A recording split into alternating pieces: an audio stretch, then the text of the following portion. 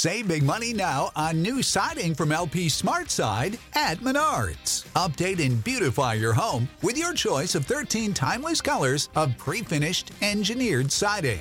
It's durable and includes a Sherwin-Williams factory finish paint warranty that means no painting for years to come. View our entire selection of siding from LP SmartSide today. And don't forget to check out our flyer on Menards.com for all the great deals happening now. Save big money at Menards. Want to tell you about one of our great partners here at the 5 Reasons Sports Network, and that is Space Wolf. That's Space WOLFF.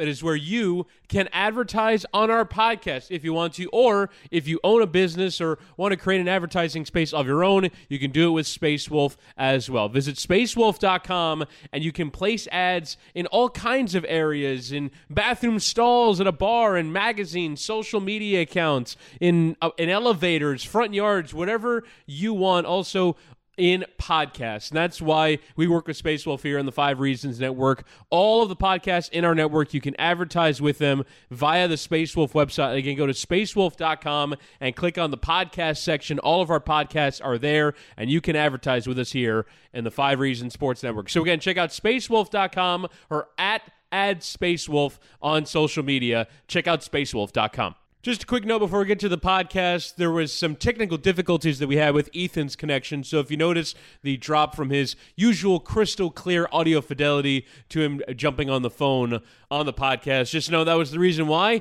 And now let's talk some Canes with Mike Cugnot of CBS 4.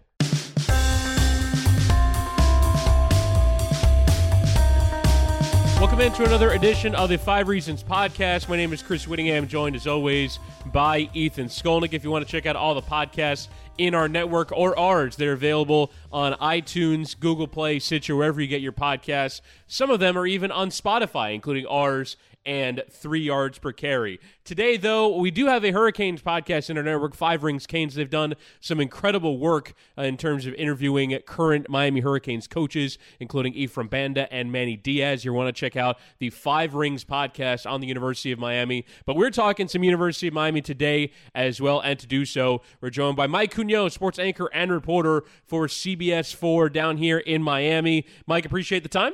Oh, thank you guys for having me on. I'm actually in Coral Gables on the campus right now as we're doing this. So live on the scene. We like it. We like it. So want to get to today. Our broader idea is, what is the next step for the University of Miami? Because I felt like they made a massive one this past year in getting all the way to the Orange Bowl, in getting to the ACC Championship game. Just winning the damn division for the first time was a major achievement for the University of Miami this year. But what's next for them? And I feel like that next benchmark is really where the program standards are. When they were at their peak, when they were winning championships, the next step that the University of Miami has to take is where the program standard is. So I feel like there's a lot of things that have to happen. So we're going to dig into it in our typical 5 parts. So I want to start here is making that jump, because they just made a jump from a team that was, frankly, a middling ACC program to a team that I think now you can expect is going to win at least their half of the conference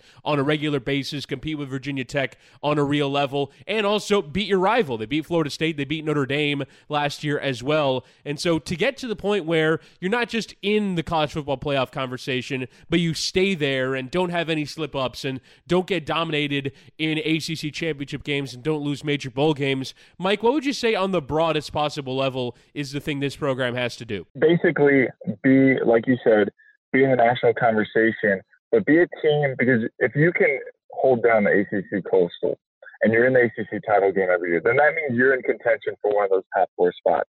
And that's the next step. You know, we saw with Mark Richt, he finally gets Miami to win a bowl game, something that hadn't been done since, Larry Coker. You know, so that's probably the next step, is just being in that contention every year, making sure you win the Coastal and being in the conversation nationally, because that's something Miami hasn't had, and it's really broken down to from your head coach, facilities, recruiting, all of it.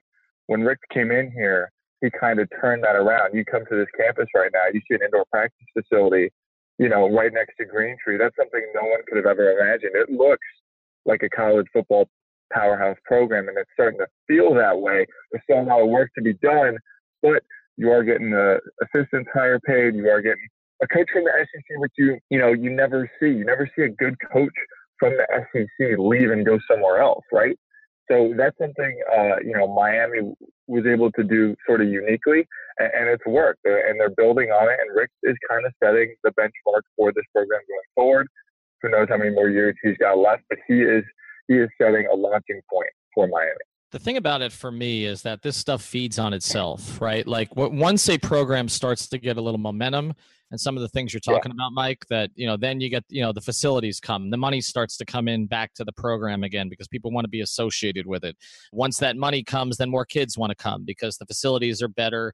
The program has bigger national standing. So I feel like this has been kind of like turning around the Titanic to a certain degree with what they've dealt with sanctions, again, not really producing as many big-time players as they used to. I mean, they went through about a 12-year drought where they didn't have a defensive lineman drafted in the first round, which is for UM is unbelievable to me. And they were not getting, obviously, consistently great quarterback play and a lot of other positions. So I think now, again, that even with the 3 straight losses at the end of the year, there's a feeling that the program is on the right track. And in college sports, like all you really need is that feeling, because once that's the case, you're able to recruit to that. And I think he's been able to recruit to that lately. And so it didn't really discourage me that much that they lost those games at the end of the year. We know that the ACC, and we're going to talk about this more, but with the exception of Clemson and I guess Virginia Tech to a degree, but does not have that many traditional powers at this stage where it's that hard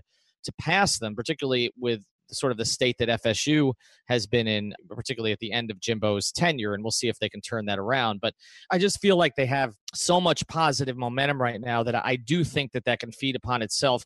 The one question I would have for you, Mike, on this is, though, the argument against Miami ever becoming what Miami was, when we talked about the Jimmy, Howard into Jimmy and then Dennis and Butch and then, what Butch left for Larry, basically, where he built on that. It's just a different time now. Before, there were only so many teams that were on television. Now everybody's on television somewhere, right? Like you can go to any school in the country and get found by the pros and get found by the national public. And so I felt like that made it more difficult for UM, kind of the proliferation of media around the sport. I felt for a long time like UM was the cool place to go, right? Like in terms of being in a somewhat urban area, but also, a private school, which makes it a little bit more challenging to bring players in. But I wonder now, Mike, do you think that the way that college football and the media with college football has changed makes it harder for UM to get back to sort of their dominant period? Okay, well, a couple things here on that. Yeah, the media has changed. So when this was a killer for Miami, whenever they threw that blimp up in the air over Hard Rock Stadium, and you saw like no one in the bowl of the stadium, right? And then you come to Coral Gables and you see that their facilities aren't what you're seeing on Twitter. Every time Texas A&M, Alabama, Oregon got something new with their facilities, it was all over social media, and that's where all these kids were looking at. And like, Miami was cool once, but now I can go to Oregon, wear 30 different uniforms in a year, be a Nike kid. So a lot of that was playing against Miami. Miami was living off a reputation for so long, and it started to fizzle. I mean, you right now, you look at really the big name stars for Miami in the NFL are starting to retire, right? Like Andre Johnson, Frank Gore is now in his last few years. So a lot of times Miami was trying to live off this reputation from old-time players.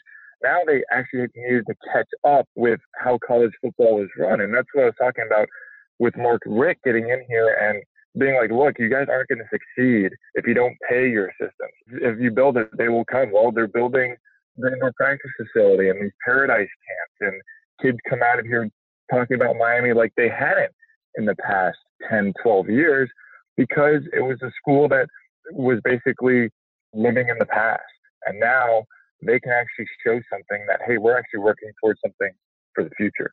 Yeah, and that for me is the sustainable element of it is fascinating, and it really only happens if Mark Richt is the coach, because when they fired Al Golden, like let's say they fire out Golden, and like maybe Butch Davis could have convinced the program to do it, or maybe Dan Mullen could have convinced the program to do it. But Mark Richt comes with a certain amount of we're bringing him in. It's on his terms, because he could have taken a year off from coaching. He could have taken a lot of really good jobs if he waited a year. So the fact that it was on his terms, and the fact that basically the University of Miami is in a position where they have to continually impress him. It's why indoor facility gets built. It's why all these things have happened. But from an on-field perspective, I do want to kind of circle back on this point. So Ethan asked the question, how does it get to that point where you're at the dominant level? You're basically saying, how can the University of Miami take Alabama's place as kings of college football? Because what Alabama has done over the last 10 years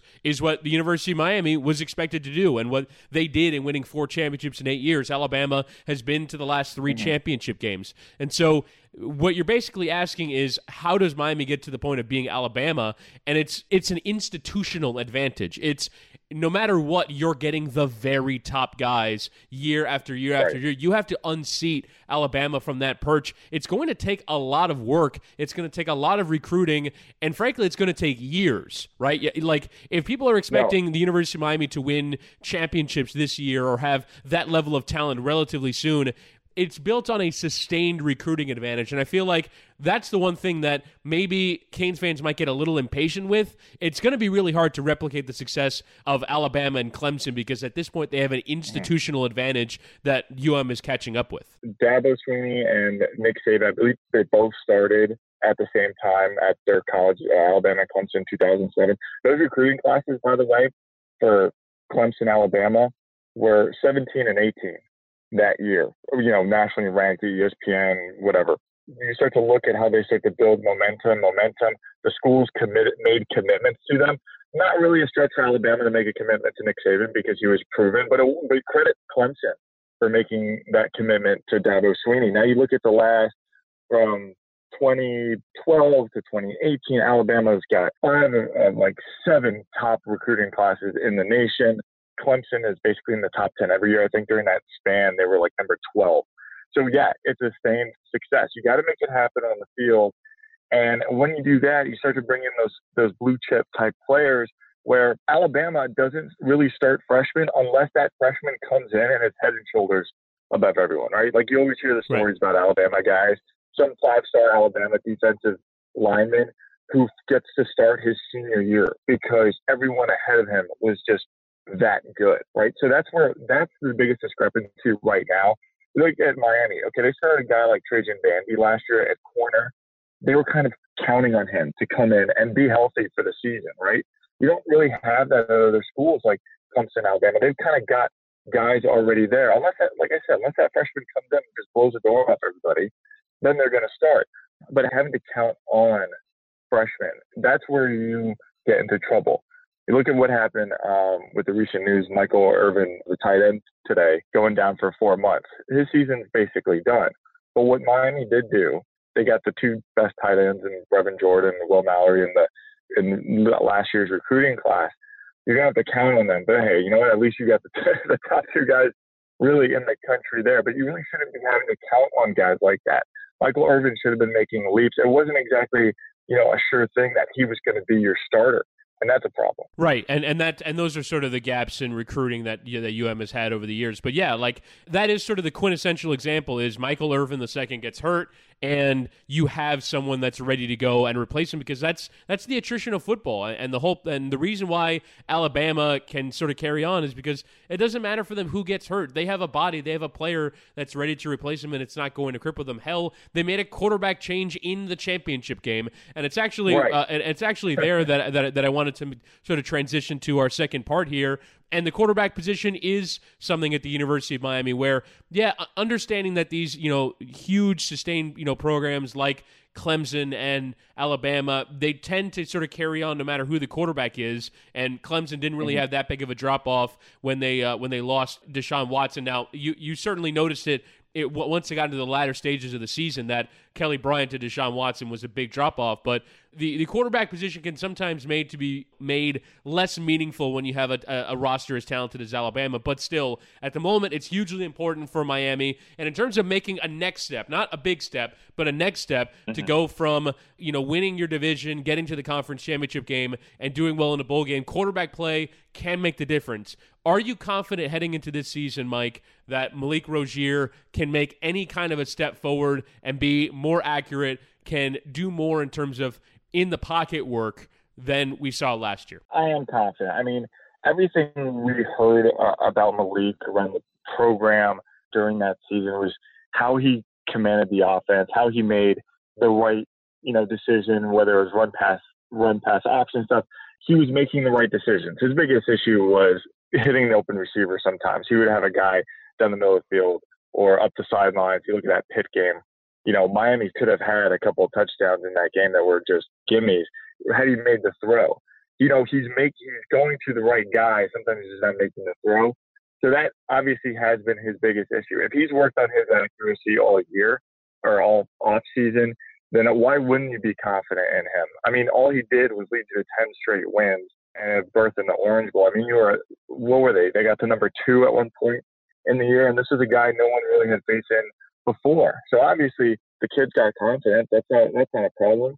And obviously that's a problem for a lot of kids in college. We've seen 5-stars come in to other schools and be complete bust because they can't handle the pressure. Malik certainly has that with him. And the other thing behind him, you look at there's 2 talented kids behind him, N'Kosi Perry and Jaron Williams. Now those guys, there is a lot of work to do. N'Kosi Perry has all those physical tools. From what I hear there is that he'll make the right throw in practice and then come back. You ask him, okay, why'd you go there? And the issue of breaking it down has been his biggest problem. But that's not the problem for Malik Rozier, which is why he's the starter. He sees the field very well. He knows when to hand the ball off or to keep it and tuck it and run himself, or to keep it and pass it, those RPOs like I was talking about.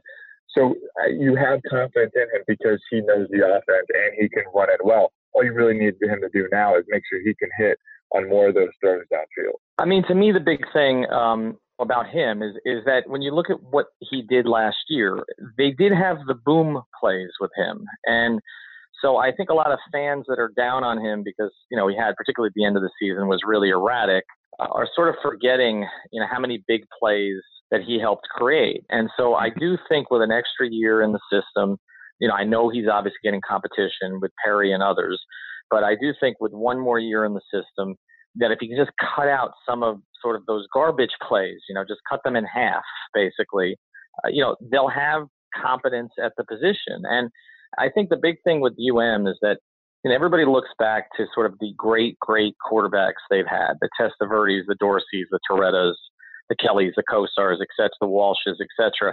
But the reality is I think they can recruit enough really elite talent now with what they're doing and sort of building up the base again in South Florida that I don't know if they need elite quarterback play to be an elite team. And I look at Alabama the past few years, I know there's a situation there now, and obviously we don't know what's going to happen with Jalen Hurts and what goes forward, but say the other quarterback's name. Say the other quarterback's name, Ethan. I'm not doing it. Not doing it. No, please do it. I was sitting here going, please do it, because I'm not going to be able to do it.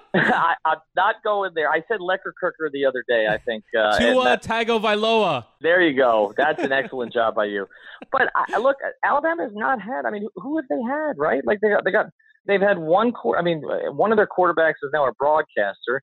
The other one, McCarron, just signed with Buffalo, but he's not going to be there he's not going to be their guy very long if he is at all. So Saban has been able to do it without elite quarterback play. I think Rick can do it without elite quarterback play. He just needs a guy who doesn't make mistakes. They can rely on their athletes, whether it's at the skill positions, or obviously defensively. So I think sometimes we get too caught up in this. They don't need a Jim Kelly or a Ken Dorsey, and even a Ken Dorsey. We look back at Ken Dorsey, but I mean, he did not have an elite skill set. He just ran that offense really well, and he had arguably the most talented team in college football history around him. So, to me, build the rest of it. I think if they can get good quarterback play, they're fine. No, I completely agree with you. I just want to make this one other point on Malik. Was he lost his number one tight end last year, Chris Herndon.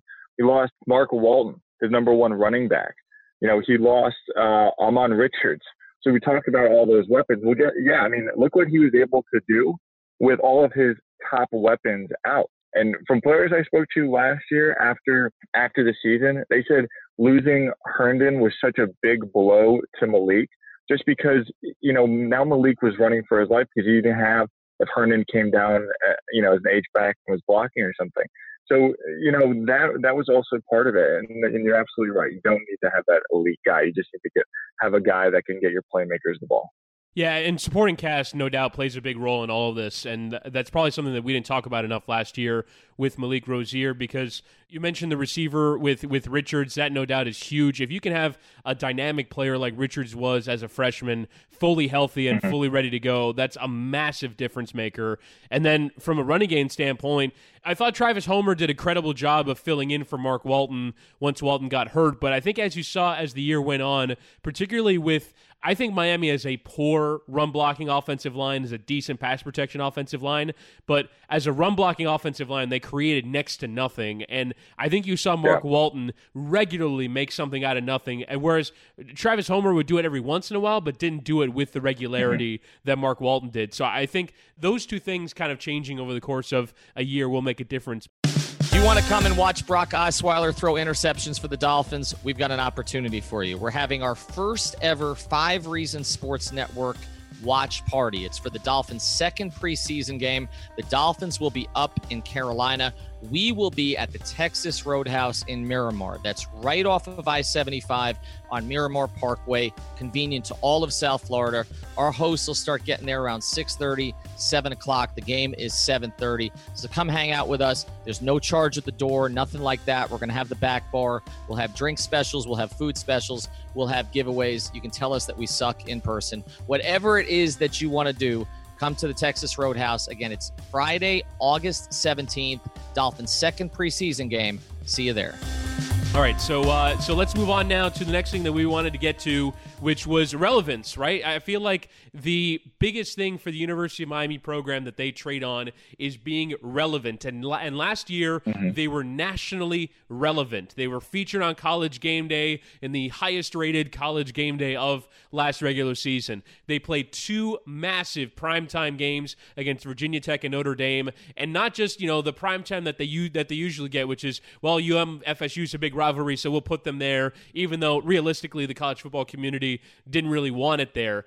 Now you have 2 huge games with incredible atmospheres, and people are looking at Hard Rock Stadium and going, that's a legitimate college football atmosphere. And for the University of Miami to turn that around, like you said earlier, Mike, with the overhead blim shots of Hard Rock Stadium that used to be sad and used to, have a bunch of empty orange seats, now for it to be a cool and rocking venue to where the new Miami Dolphins tight end Durham Smith has said that it was one of the most intimidating atmospheres he's ever played in. It's a massive turnaround for this program. No, it absolutely is. And what happens, and you got that atmosphere and you got those wins. Look where they're starting their season this year, right? They're playing Jerry's World on a Sunday against LSU. That's what you want from Miami. Remember back, there was a few years ago where Miami and FSU started to open up the season, and that was the game to kick off the year, that Labor Day game. Look, all you need to know about Miami being back relevant today on campus, there's not 1 but 2 ESPN reporters here doing stories for the upcoming season. So, yeah, we're still, just a little less than a month away, but even the big networks are doing their prep to get around this Miami team, because I think they see, like, a lot of their schedule is going to have to do with this year, but they're going to be relevant this year. There's no doubt about it. The coaches think they're going to finish in the top 10. That's why they ranked them 8th in the preseason poll. ESPN's out here doing stories. They are going to be the talk of the town, especially down here if the Dolphins don't get their act together, right? So for me growing up, when the Dolphins weren't great and Miami was the big show in town, the Orange Bowl was the place to be. And those tailgates and Hard Rock Stadium, the way it was last year, the way you had Kirk Herbstreit drooling over the atmosphere on national TV, people want to come down here now and watch games. And the other thing, too, is obviously the turnover chain playing a role. But, Ethan, I feel like I just mentioned nationally, locally, that's the case, if not more. You know how to book flights and hotels. All you're missing is a tool to plan the travel experiences you'll have once you arrive. That's why you need Viator. Book guided tours, activities, excursions, and more in one place to make your trip truly unforgettable. Viator has over 300,000 travel experiences to choose from. Everything from simple tours to extreme adventures and all the niche, interesting stuff in between. So you can plan something that everyone you're traveling with will enjoy. Real traveler reviews give the inside scoop from people who've already been on the experiences you're considering. So you can plan with confidence. Free cancellation helps you plan for the unexpected. And 24/7 customer support means you can travel worry-free. Download the Viator app now and use code Viator10 for 10% off your first booking in the app. Find travel experiences for you. Do more with Viator. Yeah, and to Mike's point, it's not just the Dolphins, but it's the fact that the Heat are not where they were 4 or 5 years ago either. So to me, I always look at this in the context of the town as a whole. And I think part of the Heat's emergence had to do with the Dolphins' kind of continued mediocrity, that there was this opportunity for this other team, whether it was with Dwayne and Shaq, and then obviously it was going to happen with LeBron and Bosh and Wade after that. But I do think, as you know, Mike, I mean, you're in the TV business. I used to be in the radio and newspaper business. There's only so many resources that you have, particularly these days, right? Like as all of these outlets are cutting back. And so if a team is good, the resources are going to go there and they're not going to go somewhere else. And we've seen what's happened with the coverage of the Panthers and the Marlins in this town over the past few years. I mean, there were people devoted to the Panthers and the Marlins for years. And, you look at the newspapers in town and none of them are traveling with either of those two teams consistently now. A couple of the papers aren't even covering them. So to me, you sort of push those teams to the side, even though I think the Panthers have the chance to be the best pro team actually over the next 5 years, the way that they're set up. But then you look at the town as a whole, and this town has always treated the Hurricanes like a pro team. I mean, they don't have the alumni base that say University of Florida has or FSU has. People are interested in the Canes when they're interesting, in the same way that they're interested in the Heat or the Dolphins when they're interesting. And I mean, let's be honest, we do a lot of Heat on this podcast, but they did nothing this summer. We're still waiting on Dwayne. If they don't get Dwayne back, that's going to be a hard team to sell this year until they make some moves. The Dolphins, we just talked about this with the Palm Beach Post guys about the Dolphins. They had one guy in the top 100 on the NFL Network list, and that's Cameron Wake, and he's 36 years old. Now, I like some of their young players, but those young players, whether it's Fitzpatrick or Gesicki or McMillan or others, Drake, are probably 2 to 3 years away from really being top NFL guys if they get there. So I do think there's a tremendous opportunity for the Hurricanes. And we saw a little bit of it last year. And to me, if it builds locally and guys, like you, Mike, and others in TV and radio are talking about them all the time, it will build nationally. And so I do think there's a huge chance for them this season. Yeah, and look, the other thing there is when you're right, when it builds locally and it starts to get that buzz and everything. We were walking around here before the Notre Dame game, and just Ed Reed walking around campus, no big deal. Just walking around, walking by students, saying hello, saying what's up. And all of a sudden, you get to game day, and you've got Ed Reed and Warren Sapp, and it almost started to look, not like a Heat game where you have like all the celebrity stars, but it was a sports star centric event. So now that most important camera, aside from the one playing on the field for ESPN, is the one on the sideline getting these guys, Ed Reed running down the field when Trajan Bandy's, taking that pick six to the house. People love that stuff. And it really, it really captures that old Miami feel, how some of those old guys would come back and go to games and be like essentially coaching some of these guys on the sideline, even though they're like in the NFL. And that's such a huge advantage Miami had, and college football fans just eat that stuff up, and that was all part of it. So once when you see those guys coming back and watching the games and really getting into it, and it just made the whole experience take a step up. Can I just say, and I really want to curse, I'm not going to, but how absolutely freaking incredible it is when you consider that Clemson 58, Miami 0 was less than 4 years ago. It was I'm looking at the date here. I'm looking at the date here. It was October 24, 2015.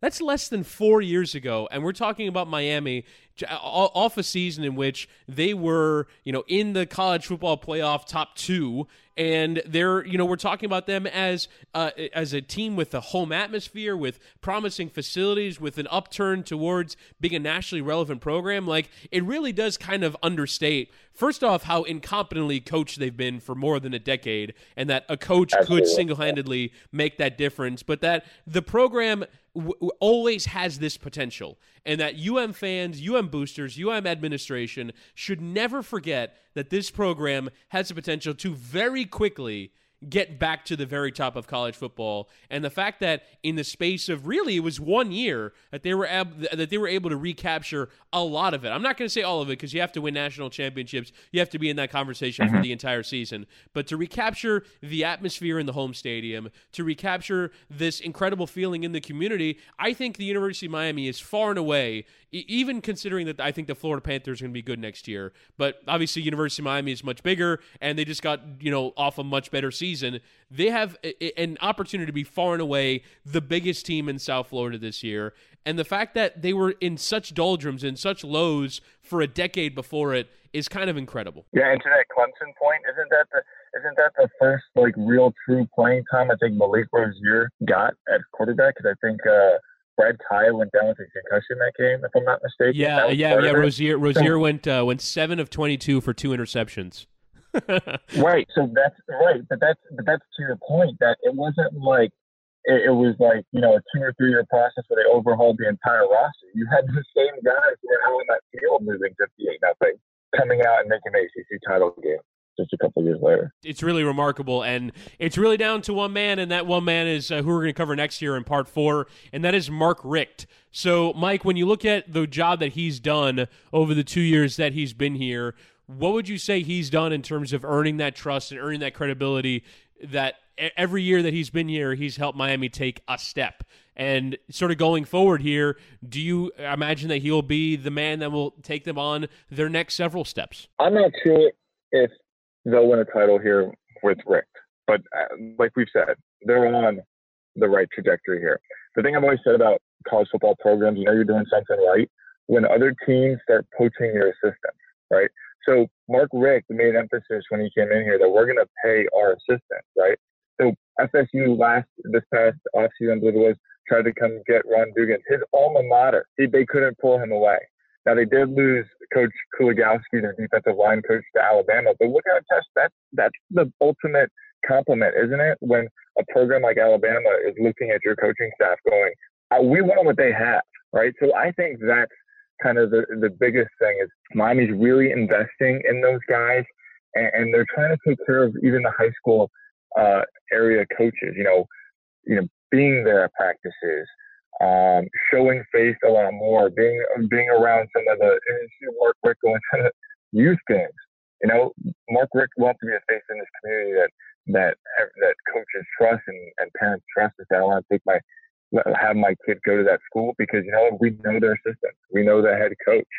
Mike Rumpf, who is coaching here at American Heritage Plantation, one of the top high school programs in the country, is now on staff here. All that will carry you so much further than people realize. Yeah, to me, this is it's the word credibility that you used here. Right. And you talk about how incompetently coached they were the past few years. And when you had a guy in Al Golden who was coming down here, when you have, again, some of the best athletes in the country other than maybe Texas and California, there's really 3 states that you look at. And those players are used to playing press coverage in college. And then you have them lining up 12 yards behind the line of scrimmage. They're used to playing press coverage in high school. And then you've got them lining up 12 yards behind the line of scrimmage in college. It just never made any sense at all. And then, look, the excuses, everything else that played out there, our goal is to win the Coastal. Look, it's a good goal. It's not a UM goal. And that was the goal every single year. So what I didn't understand when Richt was hired was why there were some, and not a lot, but there were some who were like, well, this isn't that great a hire because Richt had trouble winning the big game when he was at Georgia. how about getting to a freaking big game first, right? Like, Yeah. you know, I mean, that argument just never made any sense to me because, look, yes, okay, he did struggle, okay, up there with some of the powers, particularly Florida, and you know, Bama and others, okay, in the SEC.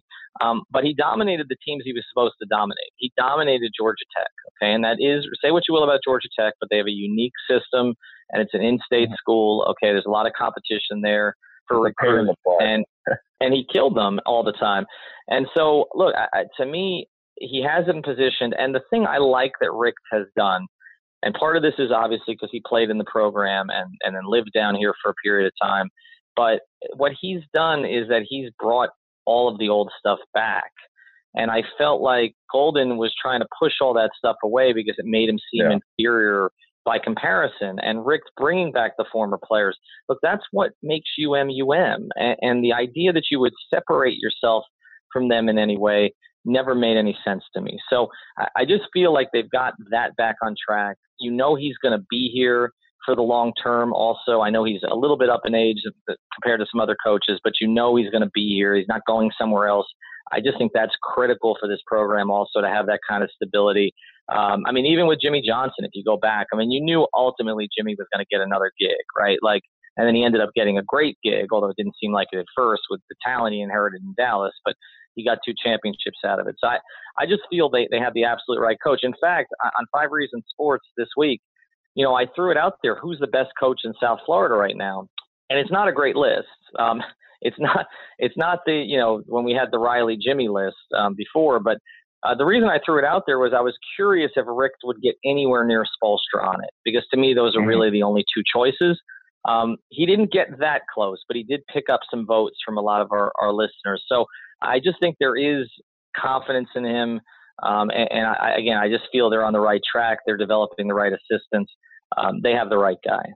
And even when you look at the basketball program too, like just the fact that UM has these figureheads at football and basketball level, both men's and women's, like they've done an incredible job hiring, and the credibility. And it's the thing we talked about earlier, which is this whole idea that he puts the university under pressure. We need to constantly be adding at facility level, at donor level, and just keep going and keep kicking on to really make this a college football program in the modern sense, right? The University of Miami got away with having, terrible locker rooms and a terrible facility and not spending on important things because, well, we can just always pave over the cracks with talent. Like you mentioned, Ethan, college football passed Miami in that regard, and they were able to have the talent plus all the other stuff, and Mark Richt is constantly keeping them in check in that area. But in terms of his actual coaching and the job that he has ahead this season, I'm really interested because I feel like the talent that he's added, when we were talking earlier about tight ends and the tight ends that they brought in that are some of the best in the nation. They brought in a legitimate fullback in Realus George to sort of fill out that backfield, and maybe there's a style change on for this program. So in terms of the coaching job that he has on this year, I'm really interested to see how he approaches it because he has a running quarterback. He's going to have a good running game and an offensive line that kind of needs to be protected a little bit in terms of having real long step drops. They ran this RPO, a very modern offense last year. Mike, do you think they'll go again with that, or do you think that there's real schematic changes on for next year? No, I think they'll stick with it because why change it? Malik, look, we talked about the accuracy issues, but Malik ran it well. I mean, there's no doubt he wasn't making the wrong decisions a lot of the times. He was calling the games pretty well. It was just the whole accuracy issue. But you mentioned a guy like Realus George. Maybe that was that whole thing where they missed Chris Herndon as a blocking tight end at times.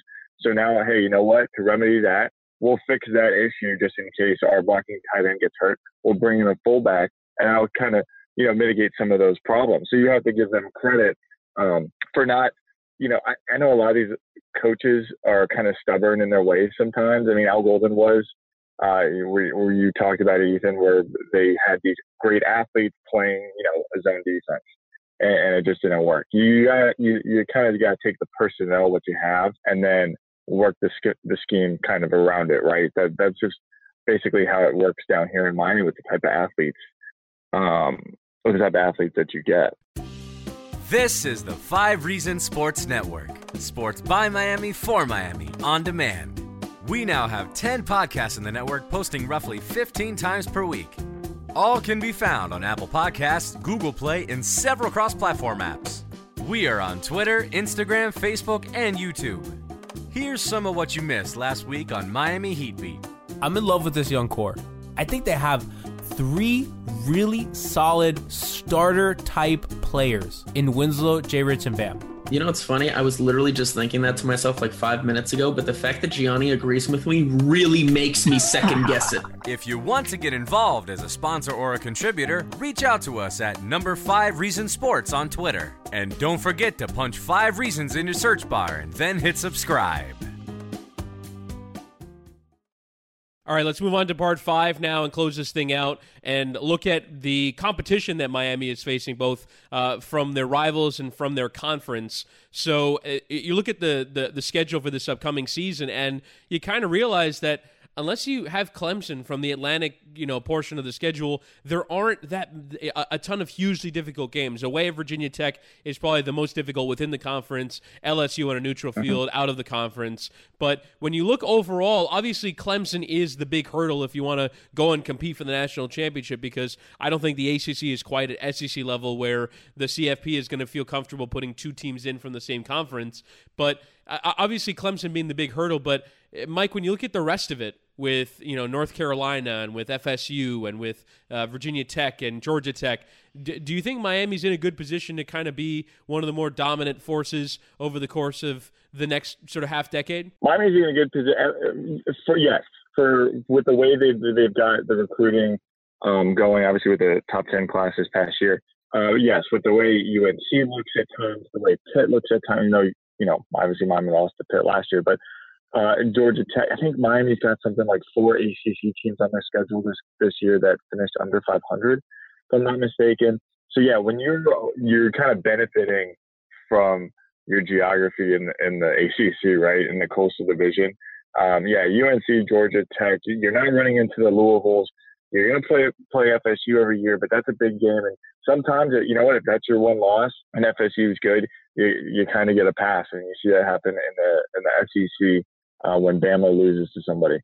So, yeah, I think they're set up for at least the next 5 years to where if they're staying at this level, if they stay at this level, and that, they're going to keep going up, but even if they stay at this level, you're talking about a team that's probably going to win the Coastal. Yeah, I think they're perfectly set up for this. And part of it, I look at the other teams in the conference, and you got to give, obviously, Dabo a ton of credit for what he's done at Clemson, because, it wasn't that long ago that we did not view them as a national power anymore. And, right. They had been years and years ago, and now it's like we just take that one for granted. But look, FSU is going to take a little bit of time here. Obviously, there's talent on that roster. Jimbo kind of let it go a little bit the last 2 years, but you figure they're going to be back in it. Virginia Tech. But I look at some of the other teams in that conference, and I just don't see the upside that Miami has. And for me, the reason, again, is this thing that I think Rick has brought back, which is the mystique of it, where I do think you have kids now who are, maybe they were not alive for when UM was dominant, okay? But they've heard stories, and now they see enough of it, right? And I do think, it's crazy, but I think the turnover chain has a lot to do with it, honestly. I really do, because there was something, right? Like it was, even though it was new, it was kind of a flashback to what they used to be, right? To be sort of, arrogant, and to have something that was theirs that nobody else had. And I think if you're a 16-year-old kid and you're seeing that, you're like, I want to wear that thing, right? And maybe Manny Diaz comes up with something else this year. Okay, maybe Rick comes up with something else. But the fact that they could come up with something, like, I always feel like when you can identify something with the program, particularly for impressionable teenagers who are deciding sort of where they want to make their mark, that's a really big thing. So I thought not only the fact that they had success, and I also, but the fact that they had something that was their own. And I also think that the way last season went was actually the right way. Like, if you're going to be 10-3, win the first 10 games. Okay, get right, yeah. Right. Yeah. Like get the attention that comes from that, and then say, all right, the last 3 they ran into a better Clemson team. One of the games, Rozier gets pulled. They probably should have won that game, but made some mistakes obviously in the fourth quarter.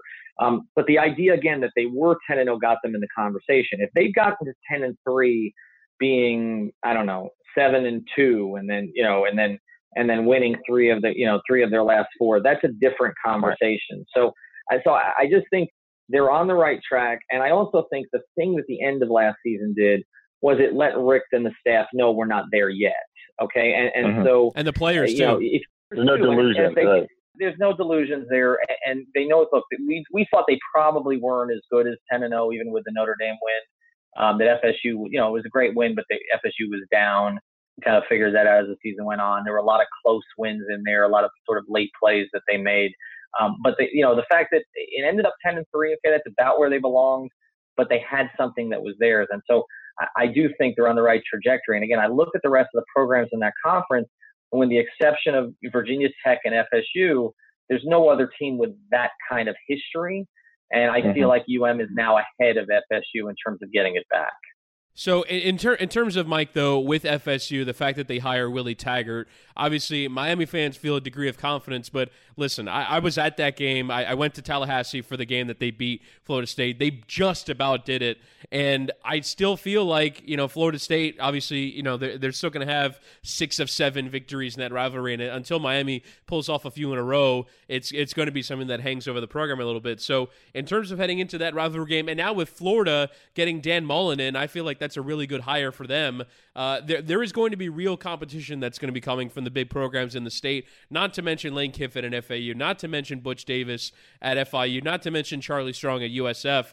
The state schools, I feel like, are either on the rise or have risen. So that's a real competition for recruiting and in games, particularly with Florida State. How dare you forget the national champion UCF? I didn't I? Oh, my goodness. In that whole list, I was waiting for it. No, look, you're absolutely right. I mean, you can even talk about UCF, about how competitive the state is. Even talk about those, 2000, 2001 Miami teams. Guess who was really good back then, too? The Gators were rolling with Rex Grossman. FSU was in a national title game against Oklahoma in 2000. When these three programs are humming along, there's really nothing better in college football, because then it's basically 3 weeks out of the year you're just getting in-state rivalry after in-state rivalry. But no, I agree. Where FSU is at, I'm curious to see what's going to happen with Willie Taggart. I thought he closed recruiting at the end of the year really well, because it really did seem like Jimbo just kind of shut it down. It was like, I'm out of here. I'm not going to recruit players to FSU when I want them to go to Texas A&M. Right? So I think he kind of did FSU like a giant disservice there. But Ethan, even back to your point about the turnover chain, coaches last year said we didn't want that thing to come out early in the game, because if that thing came out early, it was just going to snowball. So in Miami, they were going to get that momentum, and then they were just going to give you that big punch in the first half, and it was going to take you out of the game. All right, so that just about wraps up our conversation around the UM program. Really looking forward to this upcoming season. I will actually be making the trip to Dallas for that season opener against LSU. Really looking forward to that in this entire Cane season. I feel like they have a real legitimate chance to captivate the Miami sports market over the course of the next few months. So we'll definitely be keeping an eye on the Hurricanes program here on the 5 Reasons podcast. Again, also check out 5 Rings, our new podcast on the University of Miami, hosted by Josh Darrow. They've got some interviews with coaches ahead of the season, including Manny Diaz, the defensive coordinator, and Ephraim Banda, their secondaries coach. So appreciate you joining us here on the 5 Reasons podcast. Be sure to subscribe on Apple Podcasts, on Google Podcasts, Stitcher. And you can also find our podcast on Spotify. And be sure and to rate and review the podcast as well. Thanks for listening.